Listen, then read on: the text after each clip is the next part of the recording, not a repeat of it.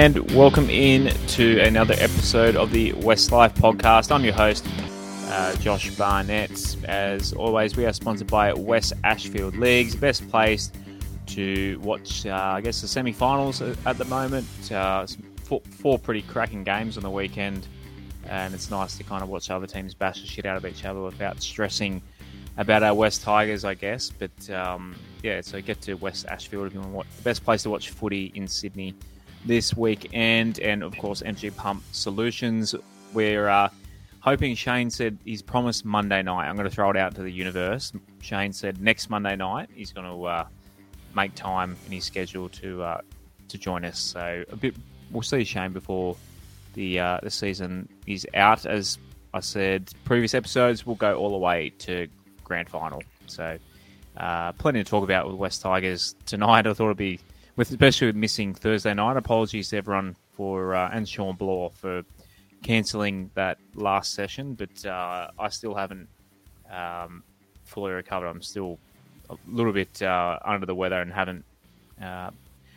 Let's put it this way: I haven't had a meal of food in like 4 or 5 days. So apologies to everyone there. But moving on. If you can subscribe to our YouTube, shout out to everyone. Seen plenty of people live streaming us at the moment. So even in the off season, you guys are supporting us. Absolutely love it. And all the episodes are up there if you want to go back. Patreon.com/Westlife. Sending the boys and girls vinyl stickers tonight this week. So I've got some stickers printed, gone to the printers. So some free stickers for the Patreon members. If you want to join us in the Discord, patreon.com/Westlife, and follow us on the socials at Westlife Pod on Instagram and Twitter. Righto. End of season survey. We'll get into that after a bit of news. But boys, I haven't spoken to you in a week. Sorry about that. But Rob, you were a bit under the weather previously, but you're looking pretty handsome. You've got the camera back on tonight. You're actually looking pretty fit as a fiddle tonight. Thanks, Josh. Hope you're feeling a lot better, mate. Not fully recovered, but on the way to getting very, very healthy. I've made a few big changes in terms of my eating and what have you, my health. So it's going a lot faster than I thought, and I am just a man on a mission right now. Giving up the bread, I hear. It's 3 weeks. I saw the doctor. Doctor said, now or never. You either make a move now or you don't. Said to drop 26 kegs, to be brutally honest. Wow. And I've already lost 10, and it's been 20 days.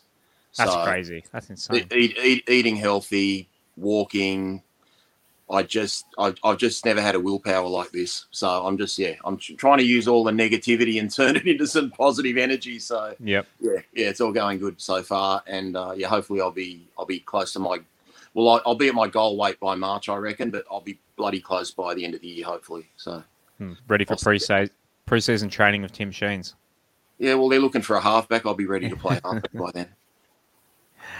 And as all rugged up still. Is it cold out in Orange still? It's actually not too bad in Sydney. So a little bit breezy in Sydney, but Orange still pretty cold. You got the M&M Get Up still on tonight. Yeah, it is actually. I think it's. I checked my phone not long before we went live, and it's only 6 degrees out there, but feels like 4 or something because of a breeze. So it does tend to stay cold out here for a little bit longer than I'd like it to. But hopefully within the next few weeks, it starts warming up, and I don't have to go to bed looking like an Eskimo every night. Get yourself an electric blanket. I haven't used one of those since I was a kid, but I think I need one out there. Getting to some news. Plenty's happened in the past week. We kind of just planned to did a poll, and that's it tonight. But there's a few things to talk about. Firstly, the stadium plans for next year. So the club, they haven't announced what they're doing, but they've come out and said basically the Soccer World Cup, or the Women's Soccer World Cup, or football. Sorry for it's offensive to say soccer now, isn't it? The Football World Cup for the women next year it's going to take up Leichhardt Oval and possibly Campbelltown Stadium. So that starts 29th of June. So basically, the West Tigers were thinking about going back to the suburban grounds, and now during that time, for at the very least, Leichhardt Oval is off. Yeah, it's basically going to be a training facility for the girls in the football. It literally says, simply put, this is in the West Tigers news story. Simply put, West Tigers will not be playing home games at these venues during this period. So, in our poll, we talk about a bit of a teaser for later. I talk about home grounds, and suburban grounds were by far the most popular in those answers. So, Rob, is this? I mean, there's not really much we can do about it, but yeah, what do you think the club will do in terms of where they'll play during that time? I guess in the middle of winter. Well, I guess if we can't have our both our home grounds, I mean, I don't know. Does that mean we get all our home games at the start of the year and then miss out the back half of the year? It's going to be a bit weird, but I guess if we can't use Leichhardt and or Campbelltown, then we're probably going to do what we've done for the last 10 years or so and look for some financial arrangement with CommBank or one of the other grounds, maybe Accor or something like that. Whatever you call the SFS these days. So, yeah, I guess Allianz. I guess we're just going to have to move somewhere else. But hopefully, we can get some financial remuneration for it and make it worth our while. Yeah, I feel like it might be a call / Homebush. What do you think, Az?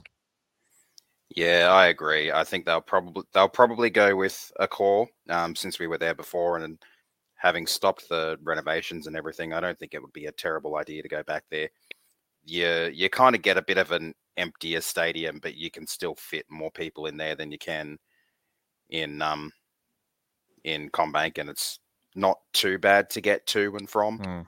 Traffic can be a bit of a pain in the backside at times, but the car parks there, like multiple car parks, make it a lot easier to get into and out of than the other stadiums do. I was at the SCG for the Roosters game, and they've really only got that that car park off of Driver Avenue, which is not a whole lot. And if you don't get out quick enough, then you can really, really get stuck in a log jam. So, are you still parking on the? Means more options. Are you still parking on the grass on the cricket field for Moore Park? I don't know if it's the cricket field, but it's you come off of Anzac Parade and into Driver Avenue, and then there's the car park in there. Like on the grass, yeah? Yeah. So they spent all that money on a stadium, they didn't build a car park? Pretty much. Yeah. You know what I understand that people don't do? I'm not an engineer. I don't know if this would actually work. But when they build a stadium from brand new, wouldn't it make sense to build a car park underneath the stadium? So when you get out of your car, you get in a lift and you're straight up to the stadium? Like, why can't we do that with shopping centres? Maybe it's too much weight. I don't know. I'm not an engineer. Maybe that'd be too much concrete or something. But someone a lot smarter could probably shut that down. But the fact that I guess they're just relying on people to get the light rail and buses to the ground. But yeah, I can walk to Homebush. So selfishly, I hope they do play at Homebush. So we'll see. We'll see what happens. But yeah, I think come park at my place. I think it'll be Homebush because we don't want to play at I can't see us playing at Parramatta. They want to get out of there, but we still want to play in Western Sydney. I don't think when we did play at the SFS during our glory run in 2010, 2011. But I think this is pure hunch. I have no intel or anything, but my guess would be Homebush. So it's also, Angus said, as you said as well, the parking, but it's also the easiest to get to from anywhere in Sydney. The M4 links up to the M7, so no matter where you live in Sydney, it's pretty easy to get to.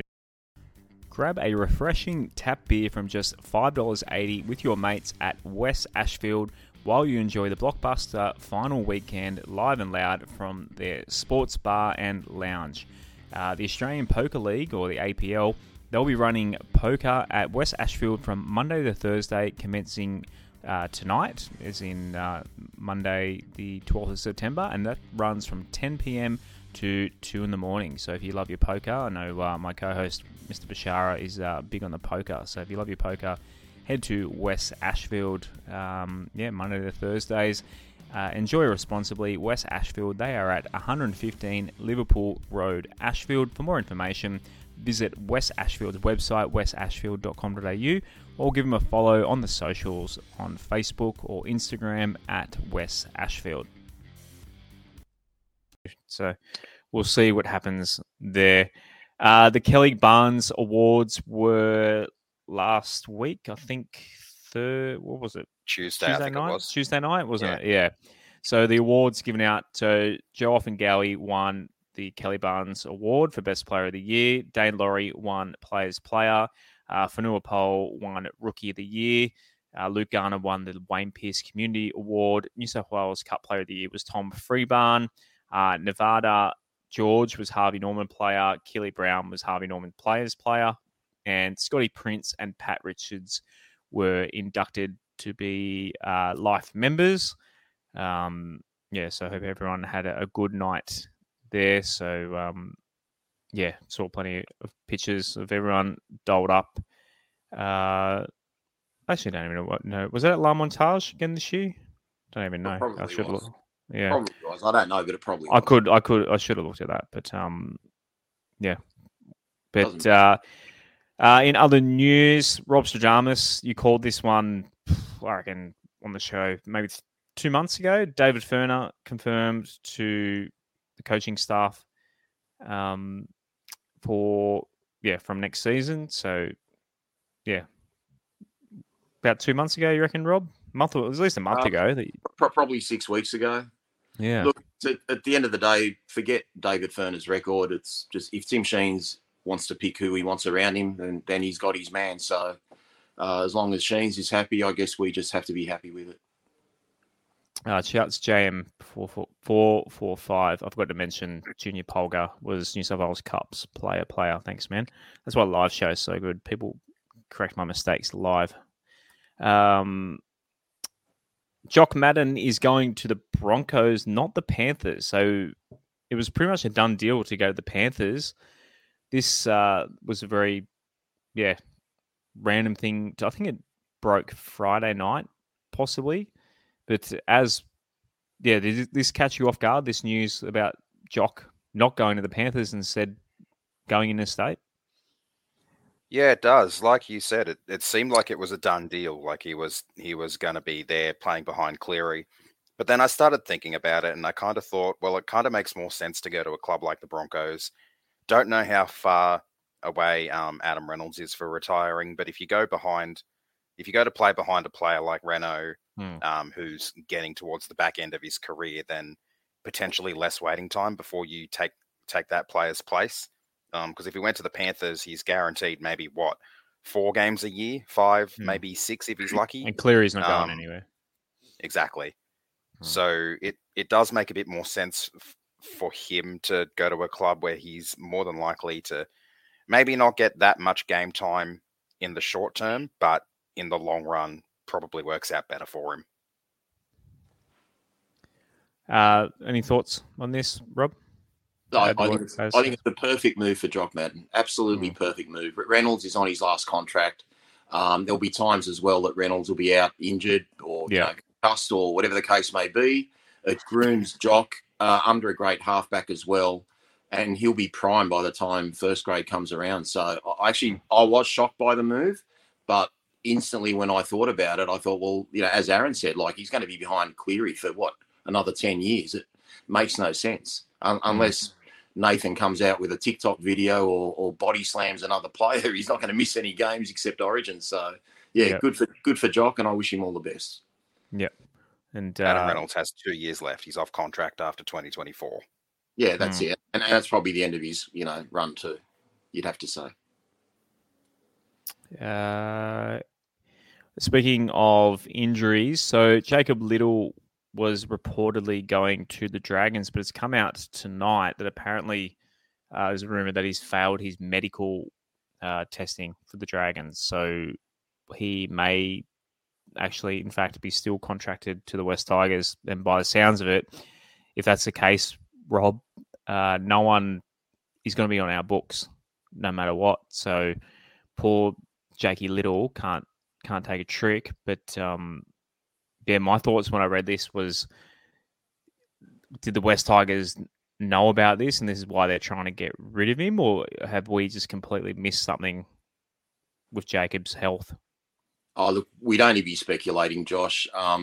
Perhaps the Dragons' medical tests are different to our medical tests. What I would ask is, why did we extend his contract if he's failed someone else's medical? Like we extended it, a year ago? So it's a little bit disturbing, but, like I say, they might have higher standards in their medical testing to ours. I'm not trying to be disrespectful, but, I mean, he plays first grade, he plays New South Wales Cup, he seems to get through most of the game. He doesn't hobble or anything like that. So I'm just curious if that failing of the test is to do with his knee or whether it's to do with something else. But look, if he's failed their test, I guess he won't pass any other club's test. So we're stuck with him. But it's interesting because, we've got Rua there. We're probably going to extend New Brown, hopefully. So I just feel like he's going to be sort of stuck in New South Wales Cup, unfortunately, for him. As your thoughts on, there's a lot of hookers on our roster at the moment. Yeah, like I said to you guys off air, apparently you can never have too many hookers. I just don't know how he'd fit into the team going forward. Like Rob said, he mentioned a couple names there, and then you've got Simpkin as well. And it's a lot of depth in a position that doesn't need as much depth as we seem to have. I feel bad for the poor kid, but he has had that horrible injury run. He's had issues with both of his shoulders. He's had issues with his knees. I don't know. Maybe having Rob around the club in more of a coaching role might be good for him. He's probably the best hooker he's definitely the best hooker the club's ever had. So having him in a coaching role more than what he's been doing this season might be good for Jake. I don't know. I'm really unsure about how the whole thing plays out, but it's a bit of a shame we couldn't get him off our books and maybe spend that money trying to get another player in a different position. Would you think, guys, if we're stuck with him, that means we're definitely getting rid of Jake Simpkin? Because as you said, Aaron, too many hookers. They're probably going to have to try to be honest, because I don't think they want to get rid of Rua. We haven't re-signed New yet, have we? But we're trying to. Is that what you said before? I feel like, he's obviously... New has made his intentions clear that he wants to stay at Tiger. So I would assume... And the rumor is that's going to give New Brown is going to get a deal. You think he would. His efforts have been good. Even playing at lock, undersized, he still, gave a wholehearted effort there. So I think New Brown's definitely done enough to say he's warranted in our squad. So I think New Brown will be, playing deputy to Appy next year for sure. And then there's Rua. Did we re-sign Rua at the start of the year or late last year or something? He did get extended, I'm pretty sure. Cool little comment on Facebook, Grant. Had a mate message me today. He was at a cafe and sitting next to him were Benji along with two other people having a coffee and chat with Tyson Frizzell. I know they're mates from when they played at the Dragons together. I would love Tyson Frizzell. I know he's on his last legs, but I think he's better at the moment than even James Talmale was when he came to us. So, what would your thoughts be on getting Frizzell? We kind of touched on it a couple of weeks ago with a rumour, but that'd be a good little signing for us, as. Yeah, it would be. We definitely need a bit more depth in the forwards. Having lost the players we have, like losing Tamo, obviously he's a front row forward. Frizzell's more of a second rower.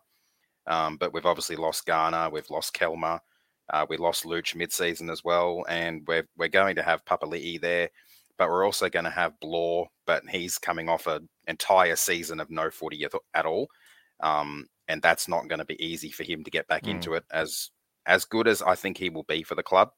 I feel like we definitely need an extra player in that position because he's not going to come straight into it. He might have the off the bench role to start the season potentially, or maybe come back in reserve grade. So if we've got Frizzell, then that really bolsters the numbers in the second row in particular, and puts a bit of pressure on your man Blore to get right and have a really good preseason to try and prove that he's up for the spot after over a year of not playing any footy. Shouts to Carla commenting in the live stream. Happy birthday, Carla! Watching us on your birthday. I think there'd be better things, way to celebrate your birthday, but we appreciate your support as always. Right, a last little news that dropped, I guess. It's just an article on News Limited by Brent Reed, David Riccio, and Michael Carey. How do you pronounce his name? Carianis, thank you. It's just kind of like an end of season West Tigers review thing, but they got a quote from, I'm assuming that they got it. So normally when an outlet gets a quote from someone, they say told and they quote themselves, but they just said. So I'm not too sure. But this is literally the only place I could find on the internet that had these quotes from Lee. Which is what makes it actually interesting. So Lee said, we can't put any positive spin on it, talking about as in this season. It was disastrous as far as results are concerned. I recently spoke at the Kelly Barnes Award and preferred my apologies and regret to all our stakeholders, including our corporate partners and fans and members. I think this year's results were inevitable in the sense that it was the nadir of the last 4 years. God, he's talking like Shakespeare. If you look at the last 4 years, we have gone 9th, 11th, 13th, and 16th. We have now drawn a line in the sand, and this is a line in the sand moment. We have taken stock of who we are, what our identity is, what we have to do moving forward. There is a massive injection of Tigers DNA into the club with Tim and Benji and Robbie. Benji has double J in there. If anyone News Limited is listening, you need to fix that typo. What we need to do is take one step forward on what may be a long journey, but we have to work our way out of this, and I'm confident we will.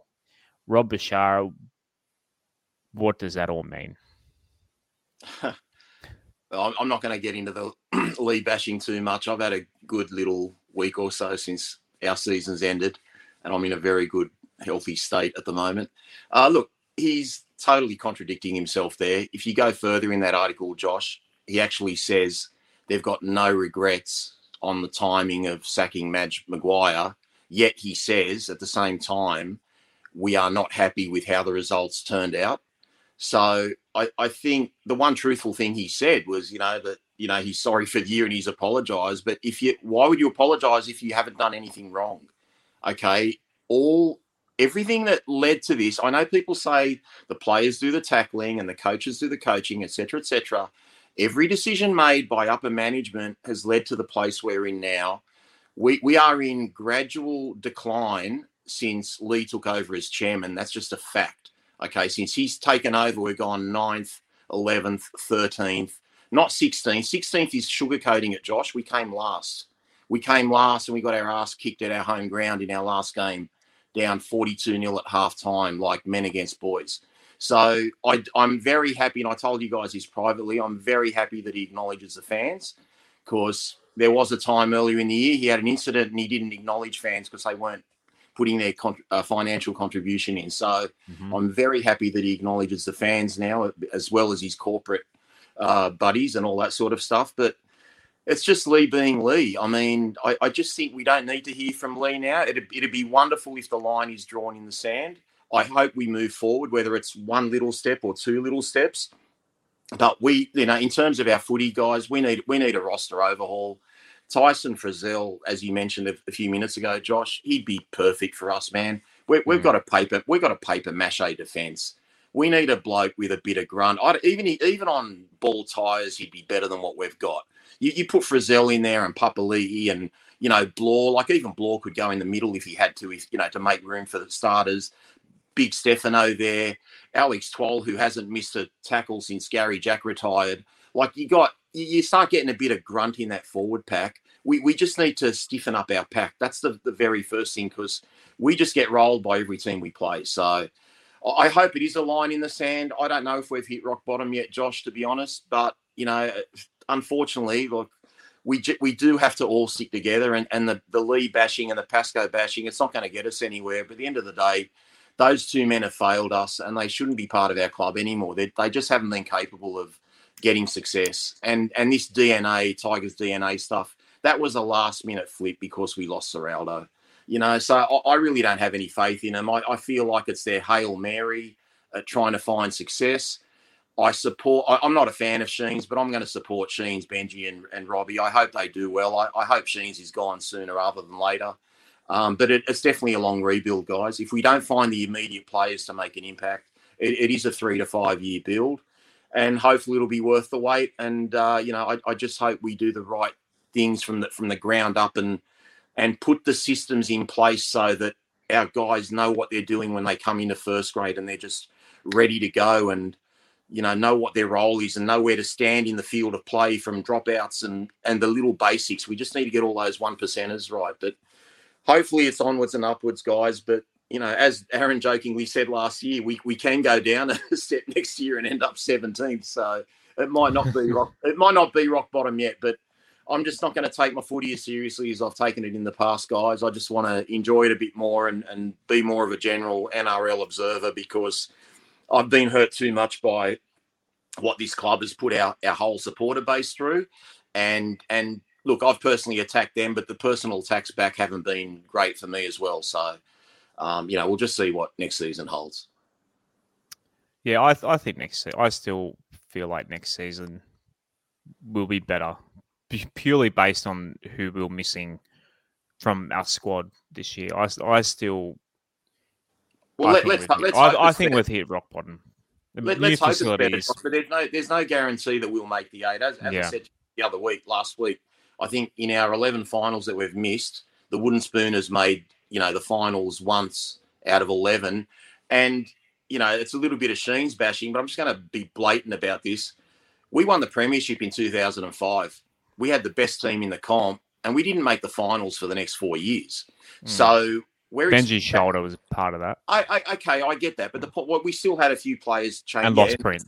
Scotty Prince left a year after that, and all that sort of stuff. But the point is, how do we expect Sheens to take a team from 16th to the finals when he couldn't take a team from first to the finals for 4 years in a row? So I think, and the good thing that I'm accepting now is, I think as a whole fan base, we shouldn't expect any success the next couple of years, because Sheens has said it himself. He said it privately and publicly that we're 2 to 3 years away, and Sheens is going to be coach for 2 years. So it is going to be a slow build. I just hope as a supporter that we get a bit of resolve in our defence. We don't get these 42-0 half times and 72-6s or whatever they were against the Roosters. And we get our moments like the Hastings winning field goal and the Brooksy winning field goal. And we just get a few more of those good moments to get rid of all the bad stuff, because it just makes it a little bit more tolerable. But the ultimate goal, I just want to go in against every team knowing we've got a chance of winning it. And right now, it just seems miles away that we could, say, play the Roosters, for example, who got knocked out basically 7th. I don't think we could play the Roosters next year and stand a chance of winning unless there's a big change in that attitude, that team, and the performance. So, look, I hope it all turns around, but if it doesn't, it doesn't. And just finally, happy birthday, Carly. You've been a great supporter to the show and me privately and everything like that. So hope you had a great day, and wishing you many happy returns. Righto, we'll go on to the title of the episode, onto our poll. So we've had 115 entries. So thank you to all 115 of you, including the two men on the show tonight. I think you guys submitted answers yourself. So first question off the top was about Coach Michael Maguire. So we had a similar question last year, whether or not, and he had a lot of support then.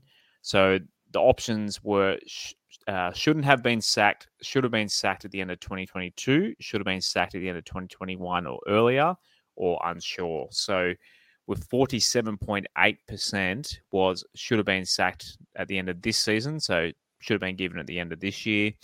28.7 said should have been sacked at the end of 2021 or earlier, and then 17% said shouldn't have been sacked at all. So that's what, if I add those two together, about 64% were pro Madge, and then 28% against Madge.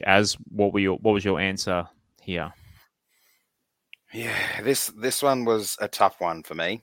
First of all, happy birthday, Carla. You've been around for a while, and I'm glad that I get to chat with other supporters of the show and the club like you. So I hope you had a fantastic day.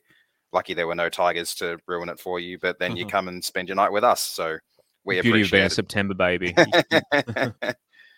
I'm a March baby, so I'm at the other end of the season. Too. I get my birthday out of the way just before the season starts. Yeah, I'm usually around round 3, or sometimes Easter. So it can go either way. 2018, I think it was. My birthday was on the day of the season opener, which I believe was Dragons versus Broncos. So that I think it was that year. Anyway, back to the survey. Obviously, everyone knows last year I was pretty pro Madge. I love the bloke as a coach. I think he's the sort of bloke the team needed to have around. But when I was reading the survey, after suggesting this be a question in the survey, I settled on unsure. And the main reason why is because I was tossing up between two different sort of ideas. I felt like he deserved to have the chance to coach the blokes that he had signed for next year. But in the same sentiment, the results just weren't coming. You start the season 0-5, and obviously it's a lot more on the players than it is on the coach. But the noise doesn't die down around the coach if the club doesn't start winning. Obviously, we continue to not win after he was sacked, but I don't know. I feel like I'm really on the fence about it because I can really see and get behind both schools of thought. I always wanted him to have the chance to coach the guys that he signed for next year, but we really needed better results than what we got, especially in the first half of the year.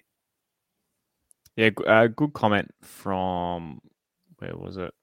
Benjamin saying that his sacking ripped the heart out of the team. And I agree with that. I think on a personal level, the guys in the team that loved him and that happening definitely had some sort of mental toll. Plus, the season was already finished, so you do that to them when they've got nothing to play for, then that kind of just spiraled. So whether it's a chicken and the egg sort of situation there, but in hindsight, maybe, and I think Rob might agree that in hindsight, maybe the end of last year at a clean start would have made more sense. Because we're hearing things too. We've talked about in the show how Latrell basically was scared off his contract because he didn't want to play for Madge. I even heard a whisper that Papali'i was actually worried about playing for Madge as opposed to the excuse that he apparently made up in terms of Madge being sacked was an excuse to get out of the contract. Apparently it was actually the other way around, that they had to convince him to play for Madge. So, on a human level, as you said, he was a good bloke, but I guess in hindsight, maybe he wasn't the person of the job. What's your thoughts in hindsight, Rob? Oh, Josh, I've got so many differing views on this for multiple reasons. I voted the end of 22, that he should have been sacked. In hindsight, he should have been sacked at the end of last year, 100%. And I've got multiple reasons for that. One, he wasn't supported by our management. It was pretty common knowledge from within the club 4 to 6 weeks prior to his sacking, which is basically the start of the year, that we were looking for the development coach. So I could be wrong here, but I feel like he got a stay of execution because we couldn't land Serraldo at the end of the previous year. I agree with the comment about it ripped the heart out of the team, because from that aspect, you got a guy like Maguire. The thing I loved about Maguire is he actually got what it meant to be a West Tiger.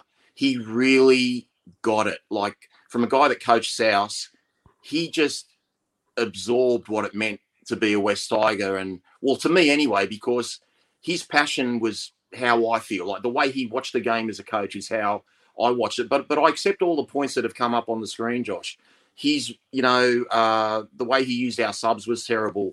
The way we adapt our game plans were terrible. There were quite a number of things with his technical aspects of coaching that weren't good. I've heard from within the club, he didn't delegate. He wanted to do everything himself. And this is like, even with stuff that's totally out of his boundary, he just didn't let people do their jobs. He had to have a hand on everything. So if I like, with the benefit of hindsight, we should have got rid of him in the last year. Okay, but I supported the guy. I wanted him to keep going. There is that aspect that he couldn't attract players. I'm assuming he was fine with Appy, but it was our previous football director that got sacked at the end of last year. He's the guy that his relationship with Isaiah Papali'i, his manager, is what secured his services to the West Tigers. So, look, I have mixed emotions. I feel like all those answers were right to a degree. At the end of last year, when you asked in the survey, will Michael Maguire be the coach at the end of this year, I actually wrote unsure, because I just knew that if we got off to an 0-5, 0-6 start, which we actually got off to an 0-5 start, that he was gone.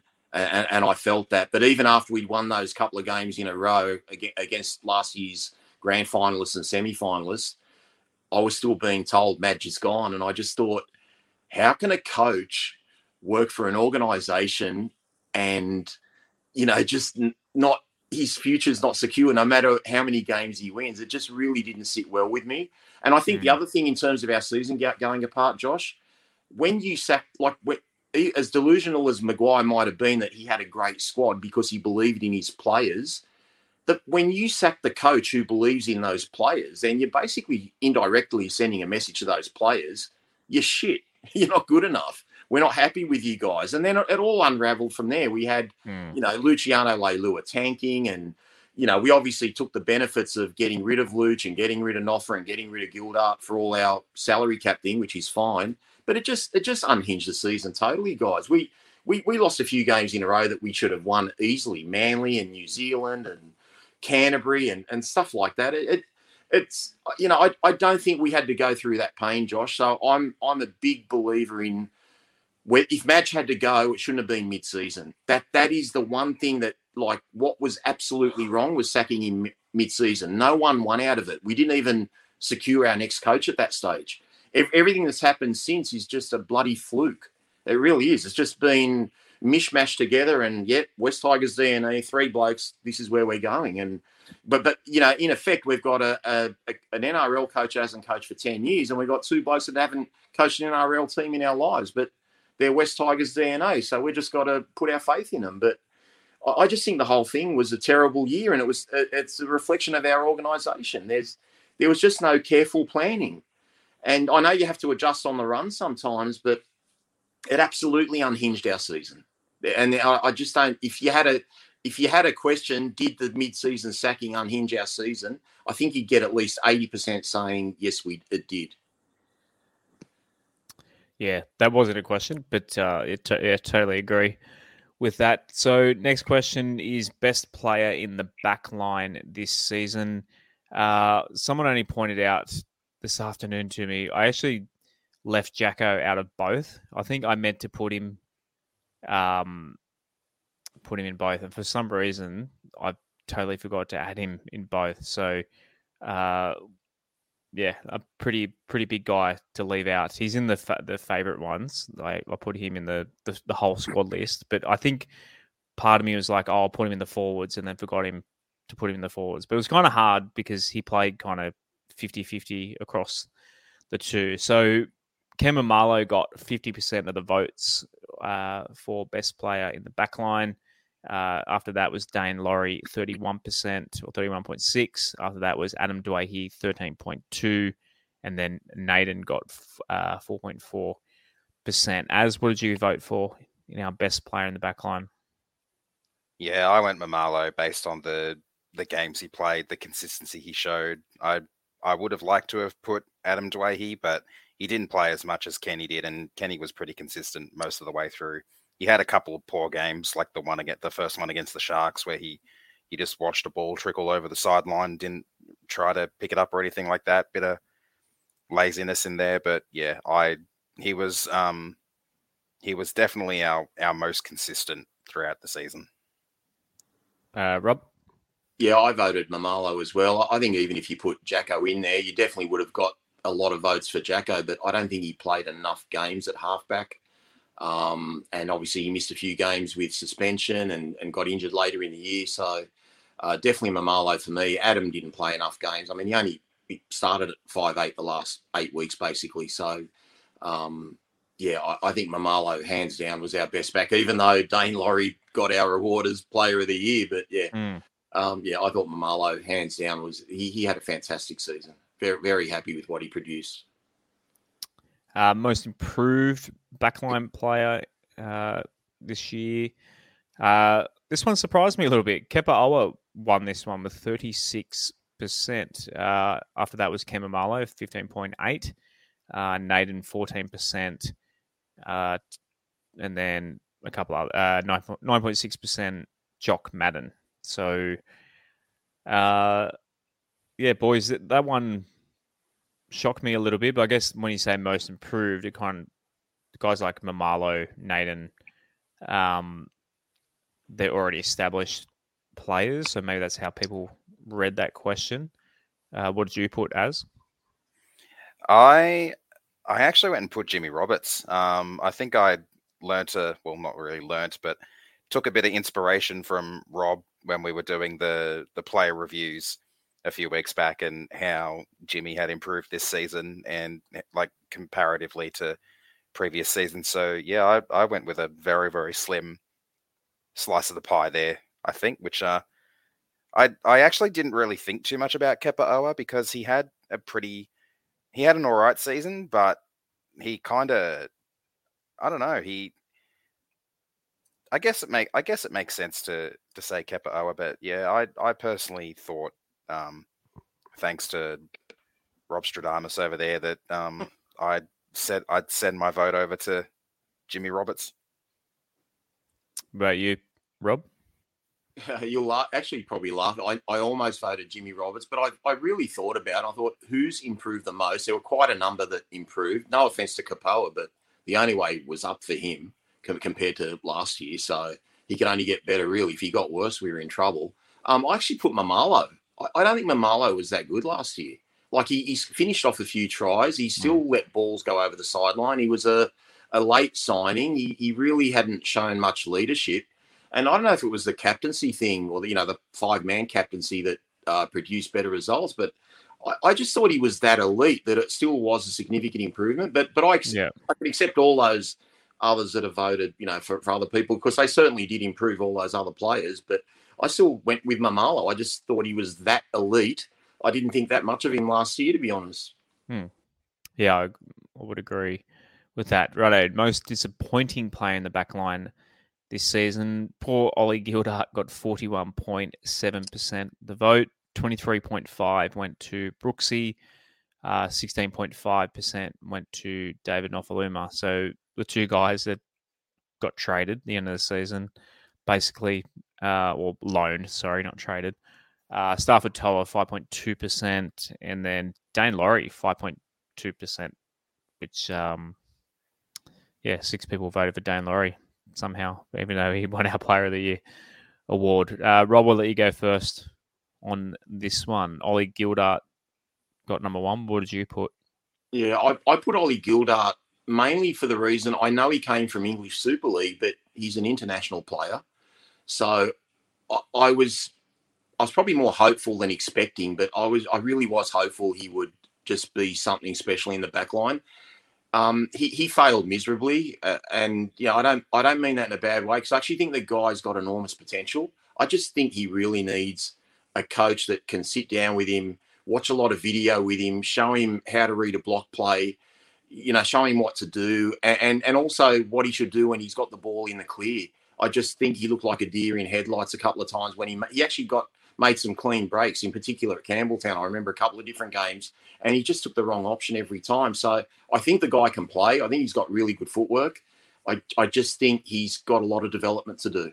So if someone can really get their hands on him and sit down with him and work with him personally, I think he can become a really good player. But he was hugely disappointing because we need centres, and I think that's our biggest hole, and he didn't fill that hole, unfortunately. Who'd you put as? Yeah, I went Noffa, purely from a standpoint where it was the off-field stuff for me that just made it a pretty poor season from him. He's gone over to Melbourne. He's played a final now, but he still hasn't won one. It's really hard to see how much better that's going to have made him, but I'm very curious to see when he comes back the effect it has. I hope that he can be one of the more improved players of next year, with the off-field stuff as well as efforts on the field as well. He had a couple of really strong games, like the game against the Eels that we won, probably one of his better games. He's always going to put in some effort to score some tries, but the Nofaluma that we saw playing for Samoa in that rep round, we didn't see that Nofaluma for the Tigers this year, and to me, that was what was disappointing. Yeah. I mean, people talk about that rep round, but he was playing against the Cook Islands. Was he it's hard. I think it's hard to tell when he's playing against that opposition. I get what you're saying though. Yeah, in terms of passion and that sort of thing. You made a pretty good argument. But even for the Storm, Josh, he tried his ass off, on Saturday afternoon, but he made a huge error going for a bomb, tried to override Cameron Munster, and that basically turned the game on its head right there. He's got to play a lot smarter. There's no questioning how hard he runs or how hard he tackles, but he's just got to be a bit smarter about his play. And another one of Canberra's tries was because he was nowhere to be found on his wing. He had come in so far field that his centre, there was nothing they could do. Yeah, the wingers follow the centres a lot, though. So they claim these days anyway. But yeah, I hear you. But I mean, it was the same with South on the weekend. Tane Milne looked like he had an allergy to the sideline. He was standing right next to Campbell, like he was standing next to Campbell Graham, and Bruce has scored on his wing with down a man. I just don't get these defensive systems sometimes. Seriously, you're a man up and they put an overlap on you. It's just ridiculous. Another little thing I've noticed with wingers too, do you find them that because they're so good at the corner post now, a lot of them don't come back in or don't try and get the ball back inside? They kind of just see a lot of wingers going over the sidelines a lot now. Am I delusional here? Or do you notice that wingers just and even when a center's running out of room, a winger doesn't know to come inside and take the ball kind of away from the sideline? No, I see that occasionally. I think you also find too when they pin their ears for the corner and they look like they're not going to make it, you're seeing quite a few. For example, if someone's running to the right corner post, you see the right winger do that grubber kick inside and even for themselves, and you see that quite a bit. But it's pretty hard running away from your centre and then turning that ball back inside when you've got cover defence coming between you and your support player as well. So I think it's easy. It's easy from our lounge room, Josh. Yeah, I could do it. Couch coaches. Yeah, I could do it. I did in Oztag. Best player in the forwards for 2022, 92.9% of the votes went to Joe Offengowie. Surprise. Luke Garner got 3.5%. He was the next highest, and then two votes for Twoley, who only played half the season, and then Fanua Poles. Mum must have put in a vote for him, and same with New Brown. So pretty easy one there, as. Yeah, for sure. He was the award winner, the Kelly Barnes Award winner for a very, very good reason. I kept saying it all through the season that ever since that Sharks game, that first one, he just put the team on his back. He carried us almost every week. It's a shame we didn't get that many wins for him. Even in the game where we got smashed against the Roosters in his 150th, he still played a pretty solid game. And yeah, he took on a much more of a leadership role in the forward pack. And now that he's re-signed, I'm looking forward to seeing what he brings to the team going forward. Yeah, do you expect Joe to go back to who's our best forward this year, but he's probably going to change positions next year? Honestly, I don't even know if he'll start next year if our forward pack looks how I want it to look. Look, he's clearly the best forward. I reckon Twally would have given him a run for his money if he didn't get injured, for the simple reason that Twally was actually starting to show a little tiny bit in attack, and his defence is second to none. So, yeah, but it was hands down Joffa. Like, he was there all year, basically, and, led with his mouth, led with his actions, and, yeah, he was just, it was great to have him on board. Could have been a lot worse. I know we're still going to finish last, but we could have copped some drubbings without him there. For sure. Most improved forward. So Fanua Pole got 42.1% of the vote. How many games did he play by the end? 10, I think. 8 or 9. Yeah. Okay. That's a fair sample size. I guess to go from being a reserve grader to a consistent first grader from your debut is the definition of improved. So Joel McGowie got 23.7%, 11.4% for New Brown, and 11.4% for Twally. Surprised that Swole got vote. I mean, he was good, but I guess it's easy to forget how good he was early in the year. But it depends how you define this question, I get. But Rob, who'd you put for most improved forward? Look, I put Joffa just because last year I could have lived with or without him in the team. I felt like this year we couldn't not have him in the team. He was that vital, and especially from the leadership point of view, his hard running, his defence. I can accept that I might have got it wrong there, because when you think about it, Fanua Pole was totally untried in NRL, so he's literally got the only way was up, and he kind of made a name for himself when he came in. He was making consistently over 30 tackles, even in limited time, and ran the ball hard. We'll be better for it next year. So look, all the guys that have been mentioned have improved, but yeah, I might have got it wrong there. But I just thought Joffa went from a okay first grader to someone that he's a bloody good first grader. As who'd you put? I put Twal. I was one of the people who voted for Twally. Obviously, it's very difficult to improve the defensive tackling machine that he is, but from the standpoint of his attack, he came on in leaps and bounds. Like, he had an offload, he made pretty good post-contact meters in his runs. I really hope that next year he's in the starting forward pack and can improve even more, add another dimension to his game. I probably would have voted for Joffa, but I tried to not double up on players in this, because obviously I feel like it can be kind of easy to say this player was the best player this season. Because they were the most improved. So I wanted to try and shake it up a little bit by having a few different names there. So yeah, I voted Twally. I quite like him. Mr. 99%, I think he is around the club, and I'll make sure I'm hashtagging try for Twal every game he plays next year. Magic round next year, maybe, ours. Might have to do that in the preseason survey again. Yeah. Most disappointing forward for 2022, Peachy, who I decided to put in forwards rather than backs. So, I think he played more games off the bench as a utility. So, Kelman Tuolagi not far behind him with 23.9. Stefano.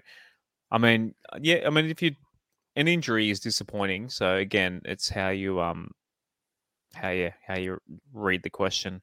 I guess, and then 10.6 for Luciano Leilua, and I guess leaving the club is disappointing as well. 8% for Zane Musgrove. As who'd you go for in most disappointing forward? Yeah, I went with the majority. I said Peachy. Back to the early season form, his comments that he made before round 2 game, I was just it really took me away from the player that he could have potentially been. He wasn't a leader. Don't know why he was in the leadership group. So I thought he was by far the most disappointing player in the forwards, and I'd go so far as saying the most disappointing player in the team. Rob? Josh, I cannot remember who I voted for. And what's worse is I'm looking at all these choices on the graph and I still can't, it's still not jogging who I voted for. So I got no idea, guys. There were too many that disappointed me. I got big raps on Jake Simpkin. I don't think he lived up to it, although he had a great game against Para before coming off injured. Seyfarth, I thought, could be a lot better. He does try hard. He wasn't great. Obviously, Little, Musgrove. There's so many there, but I actually can't remember who I voted for, to be honest. I could look it up, but that's all right. It'll probably be a player I haven't mentioned. Who's currently your favourite West Tigers player? Now, I left off Appy and Papa because I wanted to talk about players that are here this year, but who else was it going to be other than Jackson Hastings with 46.1%, and then Adam Dwayne 24.3%. In a distant third, Jonathan Gowie 7.8%. 5 votes for Dane Laurie, 4 votes for Brett Naden. That's a little bit surprising, but Alex Twal got 6. Twal is pretty popular. I can kind of get that. What else we got? A couple for Pole. Couple for Brooksy. Good on you, Brooksy. 1 for Stafford Toa. Shouts. It must have been Stafford Toa's, a friend or a relative. He's giving him a vote again. But Ken Marlowe, a couple. Luke Garner, 1. And a couple for Steph. So there's no wrong answer. Well, there's no wrong answer in any of them. But who'd you go for in this one, Az? Yeah, I went the easy option. I said Jacko. I just love the passion he's brought to the team this year. He's spoken so candidly in all the interviews he's done. He seems wise beyond his years after his earlier incidents here in the NRL. I think the trip to the Super League really did him a world of good. He's come back a considerably better player, a considerably better person as well. So yeah, I'm really enjoying what Jacko's bringing to the club, and I hope he can stick around for a bit. He's already shown some pretty solid commitment to getting his knee right, potentially for the world. Or not his knee, his hamstring. Was it hamstring? Whatever it was, he's spent a lot of time getting it right, and he's already out of his moon boot. So I'm looking forward to seeing if he does get to play for England. Go Jacko. And I just say that the votes for Twally might have come in from the blokes over at NRL Roast. They seem to be on the Twally bandwagon over there. Well, I hope they voted in our poll. That'd be nice of them. Rob, I think last year I assumed that you were going to put Adam, but you ended up putting. I can't remember who it was. I was assuming it was Adam, but it wasn't. Who did you go this year? Dude looks like Dwayne. I went Adam Dwayne. Okay. And I think it's just a personal preference, Josh. It doesn't mean he's the best player or whatever. No, that's not what this question is. Yeah. Yeah, a bit of it goes back to last year. I love the fact that he loves the team. I love it when we're doing well or going bad. He's trying to G the troops up, coming off at halftime and giving them a slap on the bum or whatever the case may be. I just think he loves the club, and and it's actually what bothers me is the fact that he still hasn't been offered a contract yet by the Tigers, and I know his camp are bitterly disappointed that he hasn't been approached yet. So I hope he's part of our club for a long time. But he's my favourite player. But I get why people love Jacko, why people love Twally, Dane. I love Brent Naden. I said last week on the show, Brent Naden has just bought into this club and he loves to be a West Tiger. So I just want to love people that love the Tigers. That's all I really give a shit about, to be brutally honest. And all those blokes, they do love the Tigers, but I guess it's just who your fan favourite is. There'll be people there that love an offer. There'll be. It's just a personal thing. But yeah, I love Adam. I love the passion that he shows. He wears his heart on his sleeve. So he's my favourite. Who was your favourite player growing up, Rob, back in the day? Oh gosh, I'd be showing my age there, man. When I was That's about 4 years of age, you'll be hearing names you've never heard of. I love Bobby Smithies. I love Len Colleen. In the 70s, I love Wayne Wigan, Wayne Miranda, Greg Cox, Brian Lockwood, David Topless. And then you get to the 80s era, Gary Jack, Gary Bridge, Wayne Pearce, Ben Elias, Steve Roach, David Brooks. Like it was just the most Ben Elias. It was just the greatest era to be a part of. Not too many from the 90s. I like Bubba Kennedy, obviously like Ciro. But so many players I love, mate. Like it was just even though we didn't do great in the 70s, I love the Tigers. For me, being I played footy in the late or mid to late 90s to early 2000s. Darren, and I played hooker, so Darren Centre was my favourite player. Well, I got a good Darren Centre for you, a Darren Centre story for you, Josh. So in the 2005 grand final, he was sitting in the seat directly behind me. And when Benji did the magical flick pass to Paddy Richards and Paddy Richards dives over in the left-hand side, I get this bear hug from behind and he throws me up in the air about 1,000 feet. And we had a good moment when that try was scored. And then I look over in the second half and suddenly he's on the field. He's working his way seat behind me on the field looking for the glory. So, yeah. It was very similar because didn't Keith Barnes, didn't he retire the year before? He retired in 68, didn't he? The Correct. Year before. So Darren Centre retired. Darren Centre retired in 2004. So I just thought it was kind of,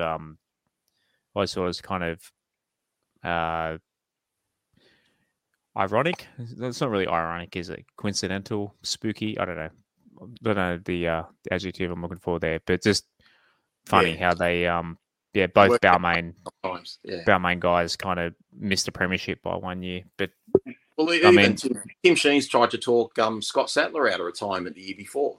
And so Scott Sattler had the chance of winning the comp with the Tigers as well, even though he won one with Penrith. So, yeah, things like that happen. Yeah. He also has the same birthday as me. It's another reason why I like Darren Centre growing up. Who was your vote on... No, I got you a vote. Who was your favourite player growing up as a Tigers fan?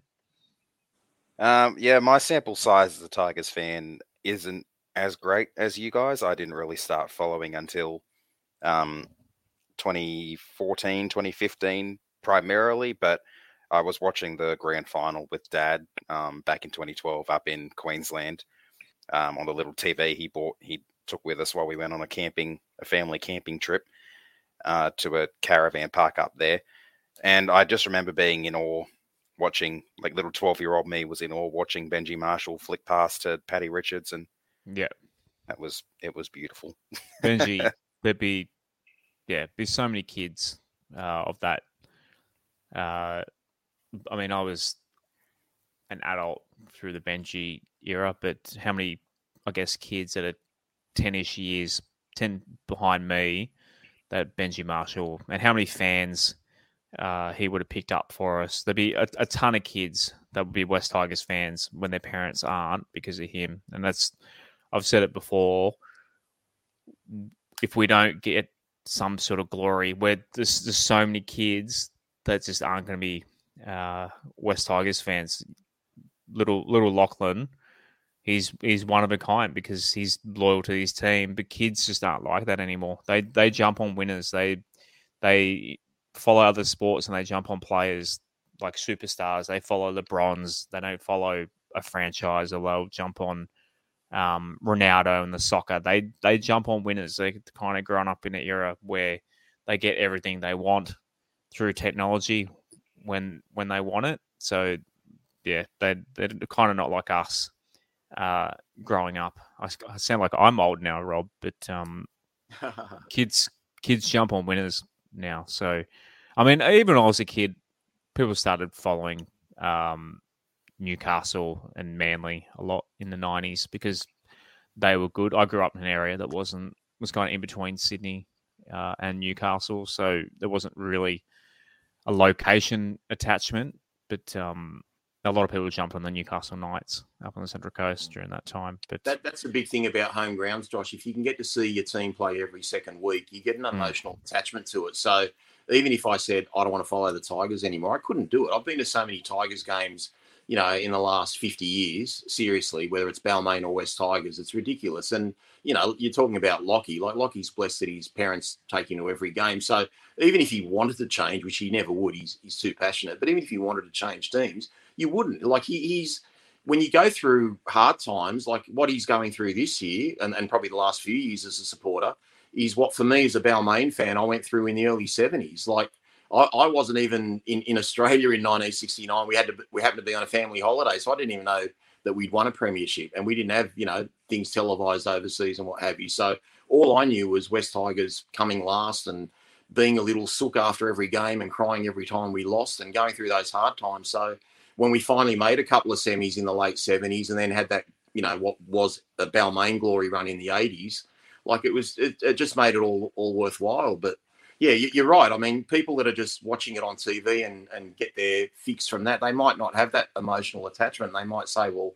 stuff this, I'm going to follow another team. Like, we haven't made finals for 11 years. So it's just up to how entrenched your roots are to following the team. But I'm a bit like what you're saying in NFL and NBA. Like, I kind of go with favourite players. I really don't have an attachment to a team because I haven't been at NFL games. I haven't been at NBA games. So it doesn't matter for me. There's no real deep feeling there. But with rugby league, when you go to games, you just, it's tribal. You feel a part of it. Yeah. I support all the Colorado teams through who I started going to the Nuggets and kind of just decided to jump on that city because I kind of like the underdog. Not that the Denver Broncos are really an underdog franchise, but I don't know. I don't mind. I don't see how people get joy out of like jumping on LeBron or jumping on someone and riding that high without like kind of going through the lows at first. So when people ask me who should I go for in NFL or NBA or something, I always try and think of a team that's kind of like on their way up. They're not at the top. Like if someone said, who do I like? I wouldn't say LA Rams or Golden State Warriors or something to follow. Like pick someone.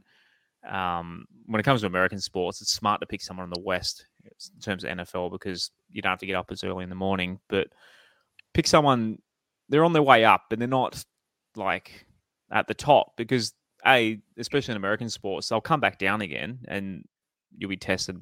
But wouldn't you rather you want to go up that hill, not just go straight to the top? Like you kind of want to earn it. I don't know. That's what sport is for me. Or Benjamin's a Detroit Lions fans. They might come.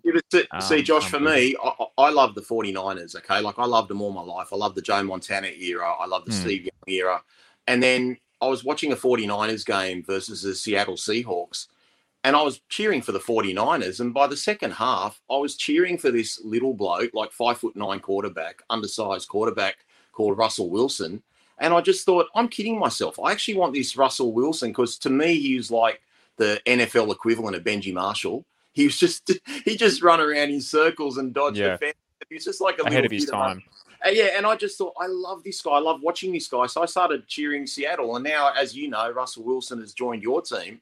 And I'll be cheering a bit for the Broncos this year, the Denver Broncos, because I love Russell Wilson. So, I'm not going to kid myself and say I'm a 49er when I'm cheering for the other team. And that's how I feel about Russell Wilson. I just love watching him play. So yeah, he smacked the Broncos. The 2014 Super Bowl, he smacked us. Pretty bad. Kim said, started following Balmain in 66 and always follow the Tigers. It's in my DNA. So that's the same for you and I, Rob. Like the Tigers to us, Balmain and now West Tigers, it's a family thing. So both my grandfathers are Balmain, your dad's, like my dad's Balmain. So when it comes to obviously American sports, there's no family attachment for most of us. But for the Tigers, I've said it before on the show, the Tigers are family to me. So, yeah, I 100%, I'm a fan like Kim that, the Tigers is beyond a football team to me. Like my family and Balmain and West Tigers, it's like entrenched in our family. It's a massive part of it. Through my grandfathers, it's beyond being. That's why they'll always be. I love my American sports, but yeah, like the Tigers are just part of who I am because it's part of my family. So again, if you just jump on a winner, I don't know. Everyone has their thing, but that's my rant. No, you're right.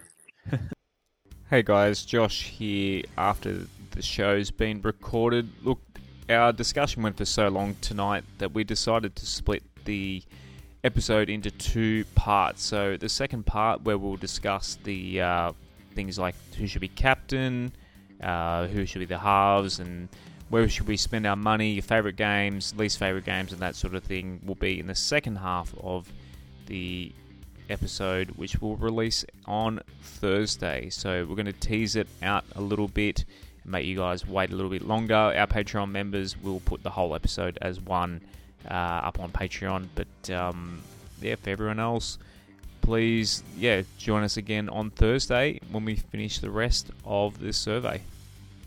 You're listening to another episode of the West Life podcast. As always, we are sponsored by West Ashfield Leagues Club and as well as MG Pump Solutions. If you could please subscribe if you'd love to hear us again. We're going to have episodes twice a week, every week this season, Mondays and Thursdays.